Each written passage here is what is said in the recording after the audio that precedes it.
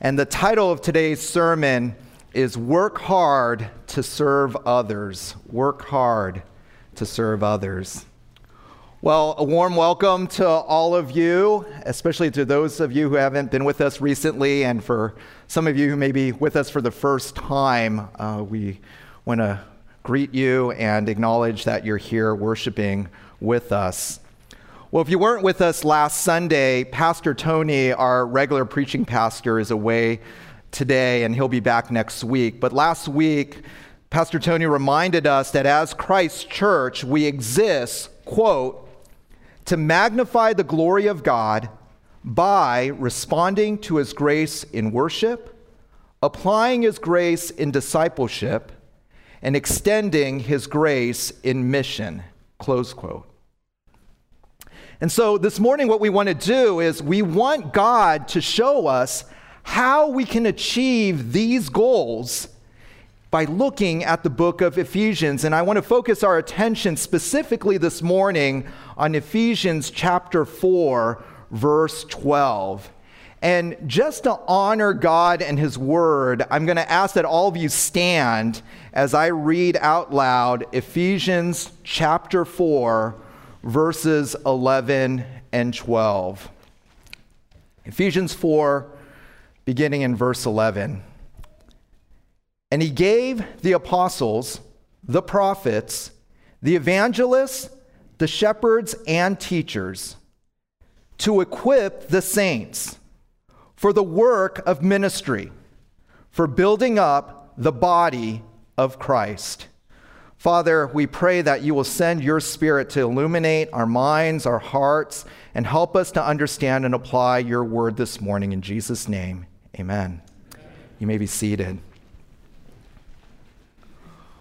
Well, I don't know how many of you have been a part of our church before 2015, but Pastor Tony actually preached through the book of Ephesians, and he gave 50 sermons through this book in 2013 through early 2015. So that was 8 to 10 years ago. So for those of you who weren't here, just by way of reminder, the book of Ephesians is a letter that Paul had written, and it was actually to be read not just to one church, but it was to be read and circulated through a number of churches in and around the area of Ephesus. And Paul begins in this book in chapter 1 by teaching us about the plan of redemption that God had. And he tells us in chapter 1 that we are chosen by the Father, we are redeemed by the Son, and we are sealed by his Spirit. And then he continues in chapter 2 by explaining to us that all of us, we were dead in our sins, but God made us alive in Christ. And then in chapter 3, Paul uncovers and he reveals a mystery that had been previously hidden, that Jews and Gentiles together can worship God as one people and as one body. And so now we come to chapter 4, and Paul pivots and he transitions and he answers the simple question, so what? And this question is important because as a church, we cannot just have right orthodoxy. We must have orthopraxy. That is, that right doctrine must lead to right living. And so Paul in chapter 4 begins these 16 verses, and there are some who say that chapter 4, verse 1 through 16 is the most concise statement in the New Testament about God's purpose for the church. So Paul starts in verse 1, and he tells the church, you are to walk worthy. And how are we to walk worthy? Well, first, in verse 2, we are to walk in humility. But not only in humility, he says in verse 3 to 6, we are also to walk in unity. In unity. And then in verses 7 to 10, he explains that because of our diversity of gifts that God has bestowed to each and every one of us, we are to use these gifts within the body, the church. And so then he begins verse 11 with a new sentence. And this sentence is a long sentence. It starts in the beginning of verse 11 and it spans to the end of verse 16. And Paul begins this sentence by saying that Christ Jesus, our Lord Jesus Christ, he himself personally has given the church gifted ministers of the word. He gave the church the apostles, the prophets, the evangelists, and then pastors, shepherds, and teachers. And now we come to verse 12. And Paul here gives us the answer to the question, what is the purpose of these gifted men? So we're going to spend this morning looking at verse 12, and we're going to organize our time by focusing on 3 points: equip, exert, and edify. So let's start with point number 1, equipped. And we see this in the first phrase of verse 12. Look down at verse 12. I'll actually read in verse 11 again. He gave the apostles, the prophets, the evangelists, the shepherds, and teachers, and here it is, to equip the saints. To equip the saints. This phrase sets the agenda for the work of gifted ministers of God's word. Paul is saying that church leaders, pastors, and teachers, you are to equip the saints. Now, this word that's translated to equip, it's actually a noun. It's a Greek noun, and it's only used once in the entire New Testament. And so it always is a challenge for us when the word is only used once in the New Testament. What exactly does this word mean? Well, the ESV translators translate this word to equip. The King James Version translates this word perfecting. Different dictionaries define this word with words like perfection, education, training, discipline. Now, this noun also has a related verb form, and this verb form is actually used a number of times in the New Testament. And we think that this verb means to restore or to put into its proper condition. In the book of Matthew, chapter 4, it reads that Jesus saw 2 other brothers, James and John, in the boat with Zebedee, their father, mending their nets. That verb mending is the same verb that's related to this noun. Luke writes in Luke chapter 6, verse 40, Luke writes, "A student is not above his teacher, but everyone, after he has been fully trained, will be like his teacher." The verb has been fully trained is the same word.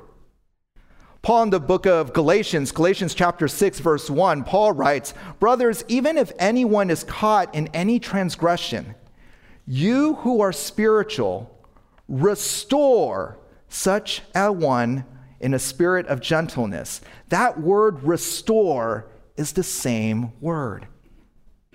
And finally, in 1 Thessalonians chapter 3, verse 10, Paul again writes, "As we night and day keep praying most earnestly that we may see your face and may complete what is lacking in your faith."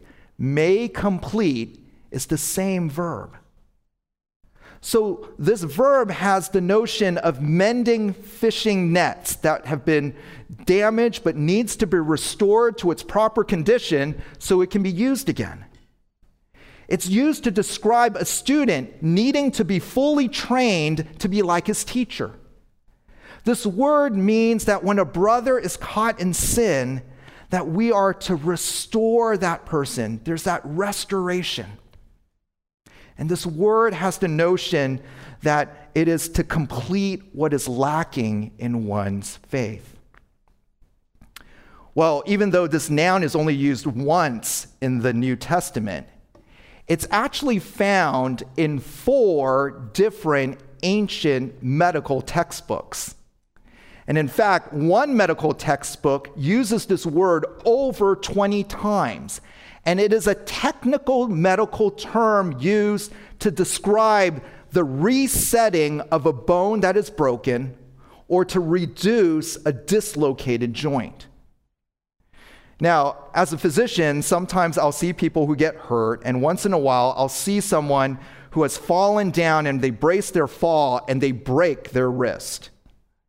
And so one of the things that we do sometimes is we'll have the patient put their hand on this apparatus where it'll hold their fingers and they'll leave their arm hanging.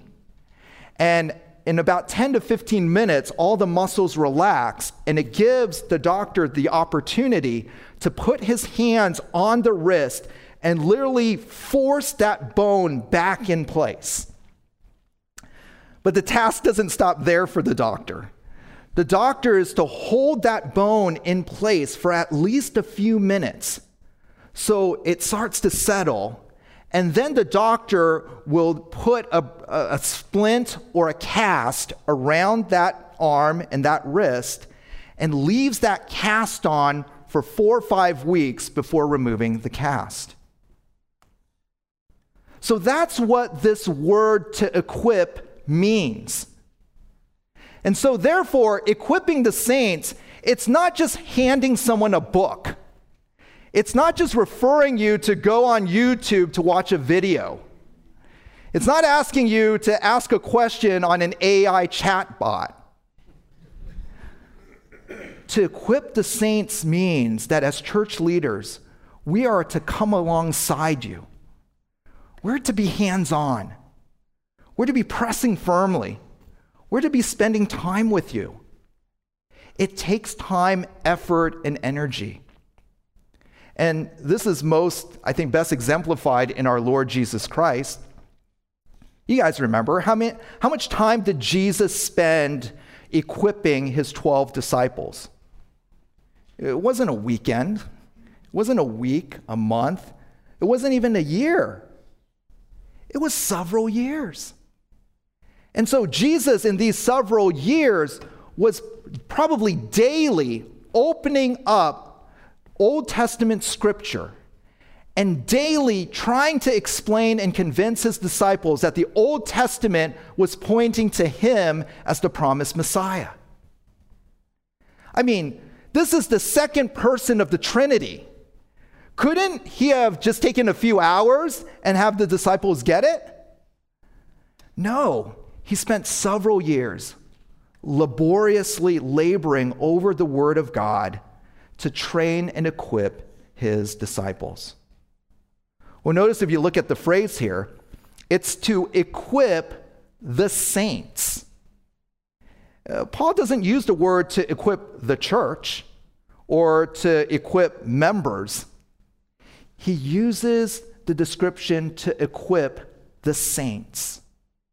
And the word saints here, it just literally means holy ones, set apart for a purpose. One dictionary defines this term as dedicated or consecrated to the service of God. And so get this, every single one of you, if you have been born again, saved, adopted by God, you are his saints. And you have been set apart for a purpose. In my house, we have several pairs of scissors. There are the kids' scissors, there's the grown-up scissors, but there's also a pair of scissors. They're kitchen shears. And they have been reserved for the purpose of food preparation. I don't want my 4-year-old to say, I can't find the scissors and go and get the kitchen and grab the kitchen shears to do whatever project he wants to do. The kitchen shears are set apart for a purpose. And brothers and sisters, you in this room, you are saints. You are set apart for a purpose. And this purpose is not a mundane purpose in this world. It is a purpose that is consecrated, set apart for the service of our Almighty God.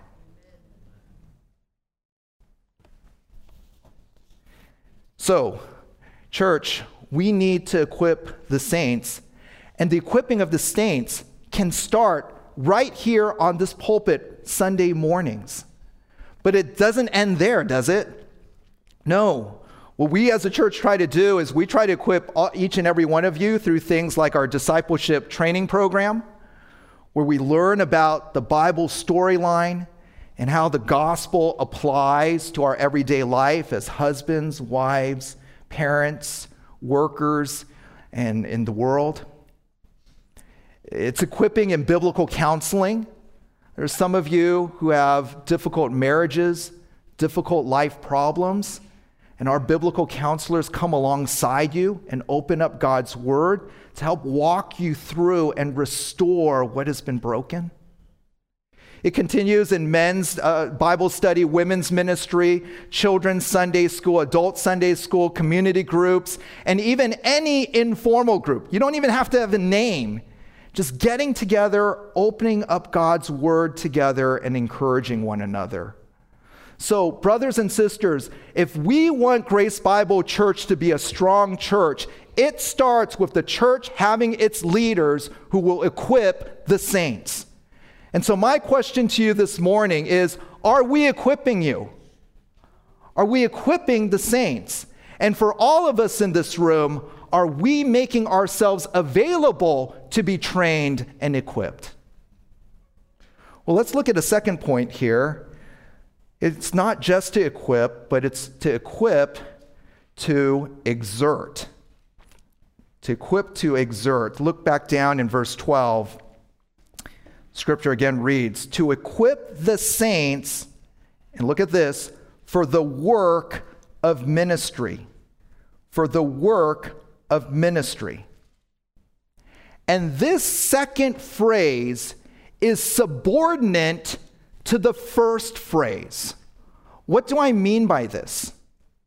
There are some people that read verse 12 and look at the three phrases here in what is sometimes referred to as coordinate phrases or parallel phrases. And why is this important? Well, it's important because it significantly affects the interpretation of this text. Because if these three phrases are coordinate and parallel, what we would then conclude is what Paul is saying is that our Lord Jesus Christ has given gifted ministers to do three things: for perfecting the saints, for the work of ministry, for the edifying of the body of Christ. The leaders do it all.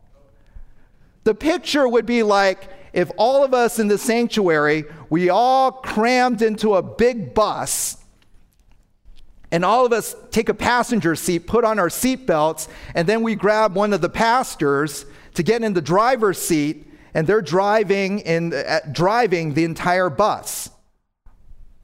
But that is not what Scripture is saying here. In these three phrases, the first phrase is with the Greek preposition pros, but the next two phrases uses the Greek preposition eis. And what that means is that's Paul's way, because Paul didn't have a word processor. Some of us, we have word processors we can indent, and we can put a little tab and say, hey, these two phrases are subordinate to the first. But Paul doesn't have the luxury here, and so he uses a different preposition to show that it's subordinate to the first. Now, if Paul had truly wanted these phrases to be parallel, he would have used the same preposition. And we see a good example in 2 Timothy chapter 3, verse 16. You're probably familiar with this verse. It reads that all Scripture is breathed out by God and profitable for teaching, for reproof, for correction, and for training in righteousness. Pros, teaching. Pros, reproof. Pros, correction. Pros, training in righteousness. 4 identical Greek prepositions to show a parallel of these 4 phrases. But God superintended Paul not to do that here in verse 12. It's subordinate. It's pros, ace, ace. And so what that means is that church leaders are to equip and train the saints, and it's so that the saints can do the work of ministry. The work of ministry is done by all of you here in the sanctuary. It's not just done by a select few. Every member in our church is to be trained for the work of service. And notice here the way that Paul describes it. This is a work. It's not rest. It's not idleness. We are to work. And this work requires everyone's participation. This work requires time. It requires energy, effort, and sometimes sacrifice. You know, we live in a culture and society that just does not want to work. Right? Some of us are just counting the years and the months until our retirement date, right? We grumble over homework, housework, physical work, mental work. But our Heavenly Father, His original purpose for all mankind is for us to work. Work was a part of the human life before the fall in Genesis 2:15. And it's only because of our sin, it's only because of man's sin that work has been cursed with toil and hardship. It was God who told Adam after the fall, "By the sweat of your face you will eat bread till you return to the ground." But it's always been God's plan for us to work. Paul says back in Ephesians chapter 2, we are His workmanship, His masterpiece, created in Christ Jesus for what? For good works, which God had prepared in advance, right? That we would walk in them. If you look back here in verse 12, what type of work is this? Well, the work identified here is service and ministry. Service and ministry. The NIV translate this word service, ESV as ministry. This word has a very broad meaning. One dictionary defines this word as functioning in the interest of the larger public, whatever that might be. Luke chapter 10, verse 40, Luke describes, "But Martha was distracted with all her preparations." That word preparations is the same Greek word that's translated here as service and ministry.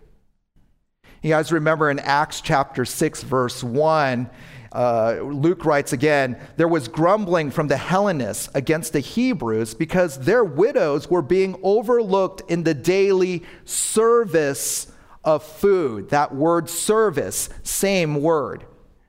If you look down just a couple of verses later, the apostles describe themselves saying, "But we will devote ourselves to prayer and to the service of the word." Same word. And when Paul describes and explains about spiritual gifts and the different spiritual gifts in 1 Corinthians chapter 12, Paul writes, "Now there are a variety of gifts, but the same Spirit. And there are a variety of ministries." Again, the word ministries here, it's the same word. So this idea of service, this work of service and ministry is quite broad. Yes, it includes ministering the Word of God, but it includes any and every type of service and ministry to one another, especially as it relates to physical needs and practical matters. And though it is broad, there is one thing that it's singularly focused on. And service and ministry is focused on people, individuals. It's not about the programs. It's not about the logistics. We don't judge the success of this work of service by the quality of the program and its logistics, but rather we judge success by the effort to love and serve people. Now, this work may be hard, but God did not mean this work to be drudgery. Christian service should be joyful.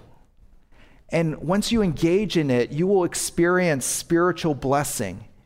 It is a privilege. I mean, think with me for a moment. It's one thing to be a servant, but it's another to be servant to royalty. And as saints, you and I are servants to the King of Kings and Lord of Lords. Well, not only should this work not be drudgery, this work is not meant to be burdensome. It's not meant to be wearisome. And the reason is because our work is enabled by God's Spirit. You remember, Paul wrote to the Philippians and he told them, "Work out your salvation with fear and trembling.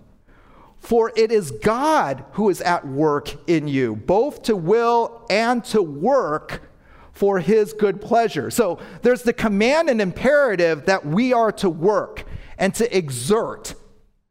But at the same time, it's God's Spirit that enables us and gives us the energy and the capacity to exert. So we want a strong church. We want Grace Bible Church to be built up. Well, our church needs leaders who will equip its members who are willing to exert. Well, let's look at a third point here, and it's in the third phrase, and the third point is edify. Edify. Look back down in verse 12. To equip the saints for the work of ministry, for building up the body of Christ. For building up the body of Christ. And so here we find the purpose of equipping the saints for the work of service. The purpose is not bringing attention to self. The purpose is to build up the body of Christ. Now, this word that's translated to build up, it literally means a building or constructing a building or an edifice or structure. Earlier in Ephesians chapter 2, verse 20 and 21, Paul writes, "Having been built up on the foundation of the apostles and prophets, Christ Jesus himself being the cornerstone, in whom the whole building," same word, "being joined together is growing into a holy sanctuary in the Lord." So obviously, Paul here is using this word figuratively. He's not, we're not building an actual building. And so when used figuratively, this word gives a notion of spiritual strengthening, building up, edification. And he uses this word 2 more times in the chapter. Look down in verse 16. In verse 16, it just reads, "From whom the whole body causes the growth of the body for the building up of itself in love."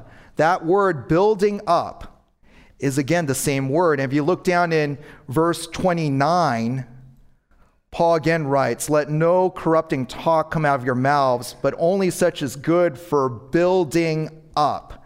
Same word. It's interesting here that Paul, in this short phrase, he actually mixes 2 different metaphors. Because he gives the metaphor of this building up or construction of a building or a structure. But we're not building a structure. He says we are building up the body of Christ. And so the second metaphor, it's a human body, which is a little bit puzzling because you don't build a physical body.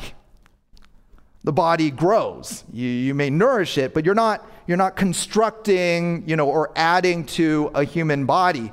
But this is the mixing that Paul gives. He's saying that the works of ministry, the purpose is to build up, construct the body of Christ. Now, Paul first uses this metaphor, body of Christ, in the book of Ephesians back in chapter 1, verse 22 and 23. But I think we can appreciate this metaphor more if you will turn with me to 1 Corinthians chapter 12. So if you still have your Bibles, turn with me to 1 Corinthians chapter 12. And so Paul is writing to the Corinthians about spiritual gifts, and there's been a lot of misuse and division with the church at Corinth. And so beginning in verse 12, 1 Corinthians chapter 12, verse 12, Paul writes to the Corinthians, "For just as the body is one and has many members, and all the members of the body, though many, are one body, so it is with Christ." And so what Paul is saying is that you as a church, you're like one body. There may be many different parts, different members, but you are one body. You're not two. You're not first hour people and second hour people.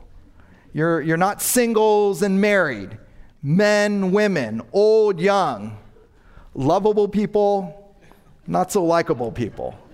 No, we are all one body.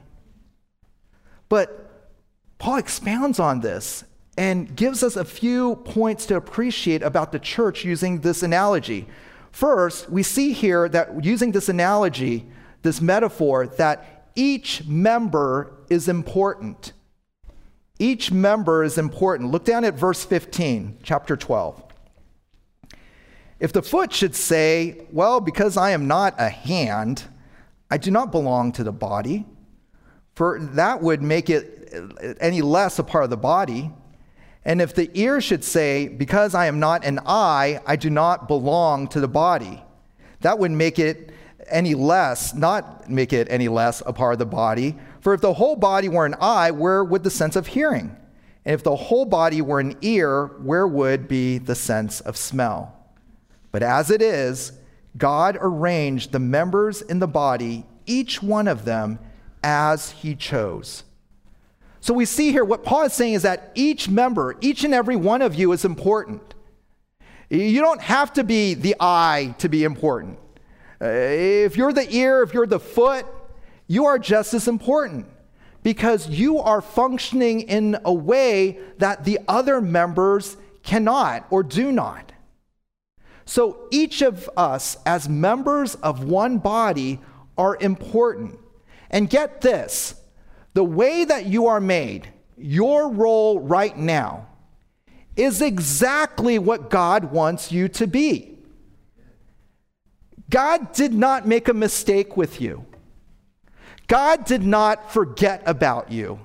God did not neglect you. God did not withhold any good thing from you.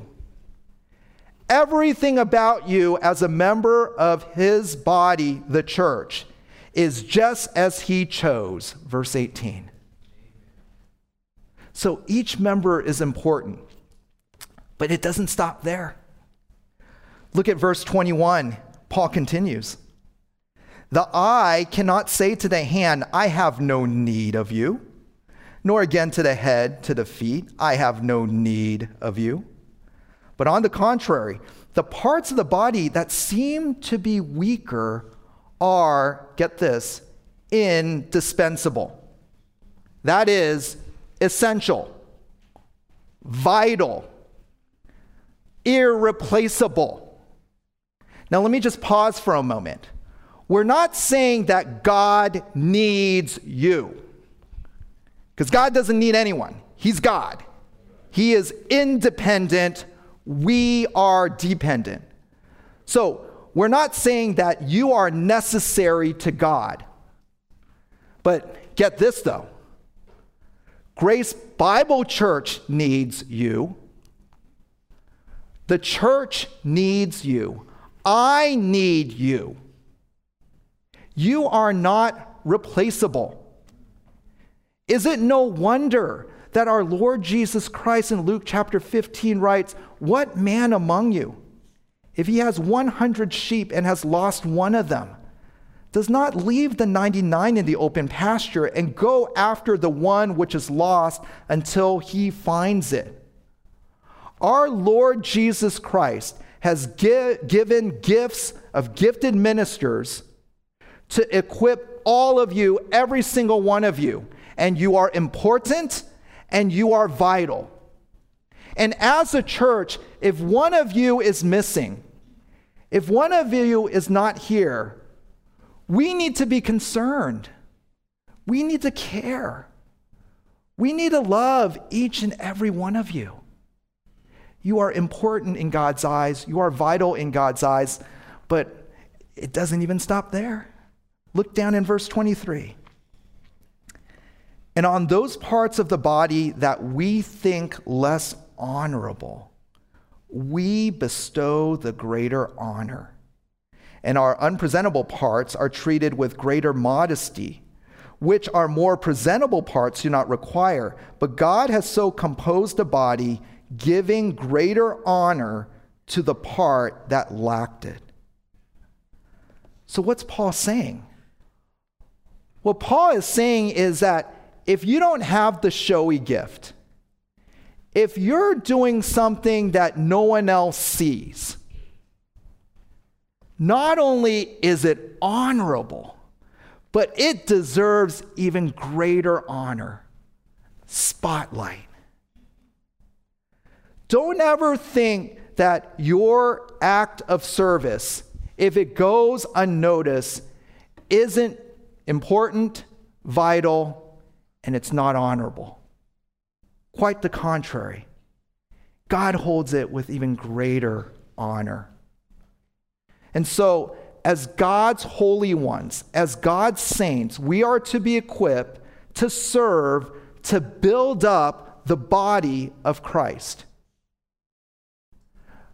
But again, I have to pause and bring to our reality that not every single one of you in this room is a part of the body of Christ. There are some of you that are not in the ball game. You are still dead in your sins.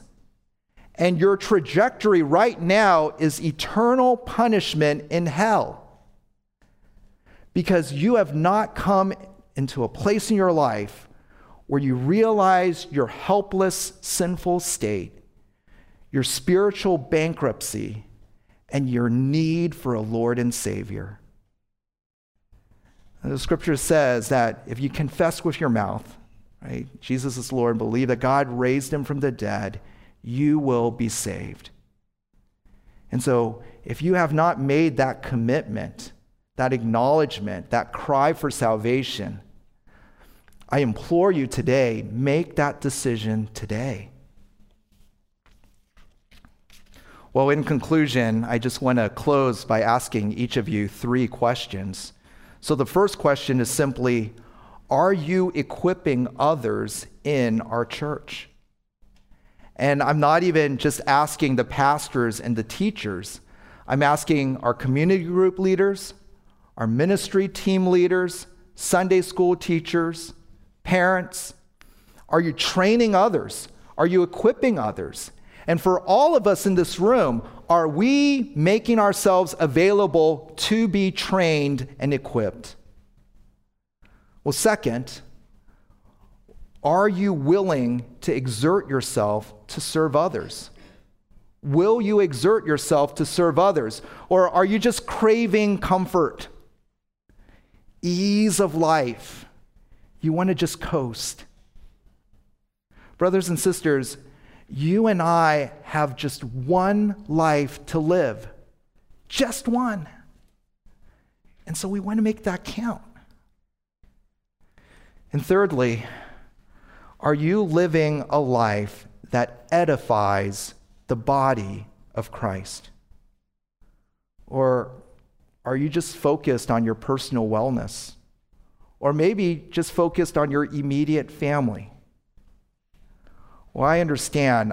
For many of us, we've got a lot of difficult things going on at home. There's a lot of challenges, and so even managing our own household can be very difficult.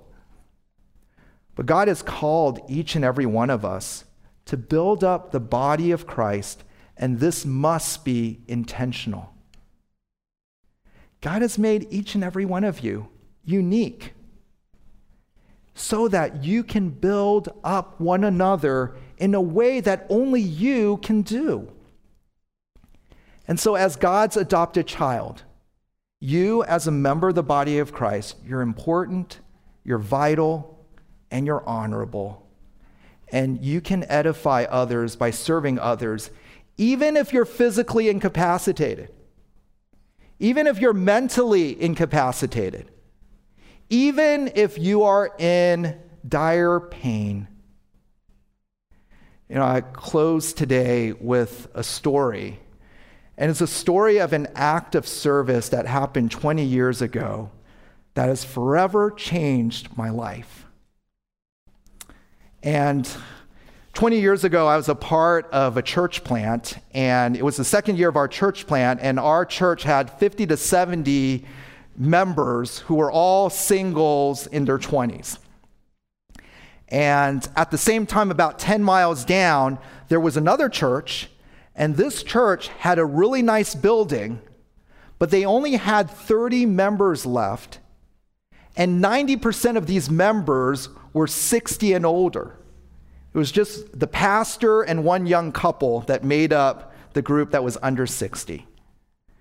And so our two churches decided to partner together and to do our first vacation Bible school that summer. And so neither church had kids. There were no kids in the other church. We had one married couple with 2 kids. So we had 2 children in our church. And so the only way to have a VBS was to go out into the neighborhood and invite children to this VBS. And sure enough, we did. So we kind of plastered the neighborhood 5 to 6 blocks in every direction, passing out flyers, inviting families to send their kids to church or to this VBS. And the weekend before VBS was to start, the lead teacher had to drop out. And so unbeknownst to me, someone volunteered me, and I was to be the lead teacher. And I thought, well, no sweat. There's only, 2 kids, maybe 5. I think I can handle this. Well, on that first Monday evening, 50 kids showed up. They were rambunctious, and they came in. And all of a sudden, beads of sweat went dripped down my face. And apparently the first night went pretty well because these kids invited some of their friends. And so the next night there were a few more, third night. And on Thursday evening, we estimated that there were over 100 children packed into this church for this VBS. And I thought to myself, this was the moment. Thursday night, I'm going to put everything together. I had given trickles of the gospel truth, but Thursday, I was going to bring it all together, and I was going to invite a call for a decision to the kids. And I asked, if you've never accepted Jesus as your Lord and Savior, would you, and you want to do so today, will you raise your hand? And as you might expect, nearly every child raised their hand. And so for the rest of that evening, the 12 to 15 adult helpers that we had broke these kids into smaller groups. And almost every single group, the majority of the children made professions of faith that day. And I remember at the end of the evening, I was patting myself on the back. I was like, I did it. I did a great job. Look at all this. And so it was getting late, and we were getting ready to close up the church. And I walk into a kitchen very similar to the kitchen we have in our church. And I noticed that there were a plate full of cookies still wrapped in plastic. And I was a little confused. I said, well, refreshments are already over. What are these plate of cookies? Who are they for? And so one of the older ladies of the church that was assigned to close up the church came in and just sighed and said, oh no, I forgot to bring out these cookies. And I looked closer, these weren't store-bought cookies. They were homemade individual cookies. And so I asked the lady, well, who baked these cookies? And so the woman proceeded to explain that there's an elderly, frail woman in their church that had been so weak that she hadn't been able to come out to church for months. And when she had learned the news of this VBS, she committed to pray each and every single day for this VBS. And she didn't do anything for the whole week to harness the energy on Thursday morning to get up and to make homemade cookies that could be driven by someone to bring to church for refreshments for the VBS. And when I heard that, my heart broke. This woman didn't get to see any of the children, didn't get to meet anyone. Her cookies that she had made were left untouched, unseen, uneaten. And yet, in spite of my spiritual pride, God answered her prayers. You know, brothers and sisters, you may not ever know how your act of service might edify and build up the body of Christ. You may not even realize the impact until eternity. But brothers and sisters, may we encourage each other to work hard, to serve one another, equip, exert, and edify. Let's pray.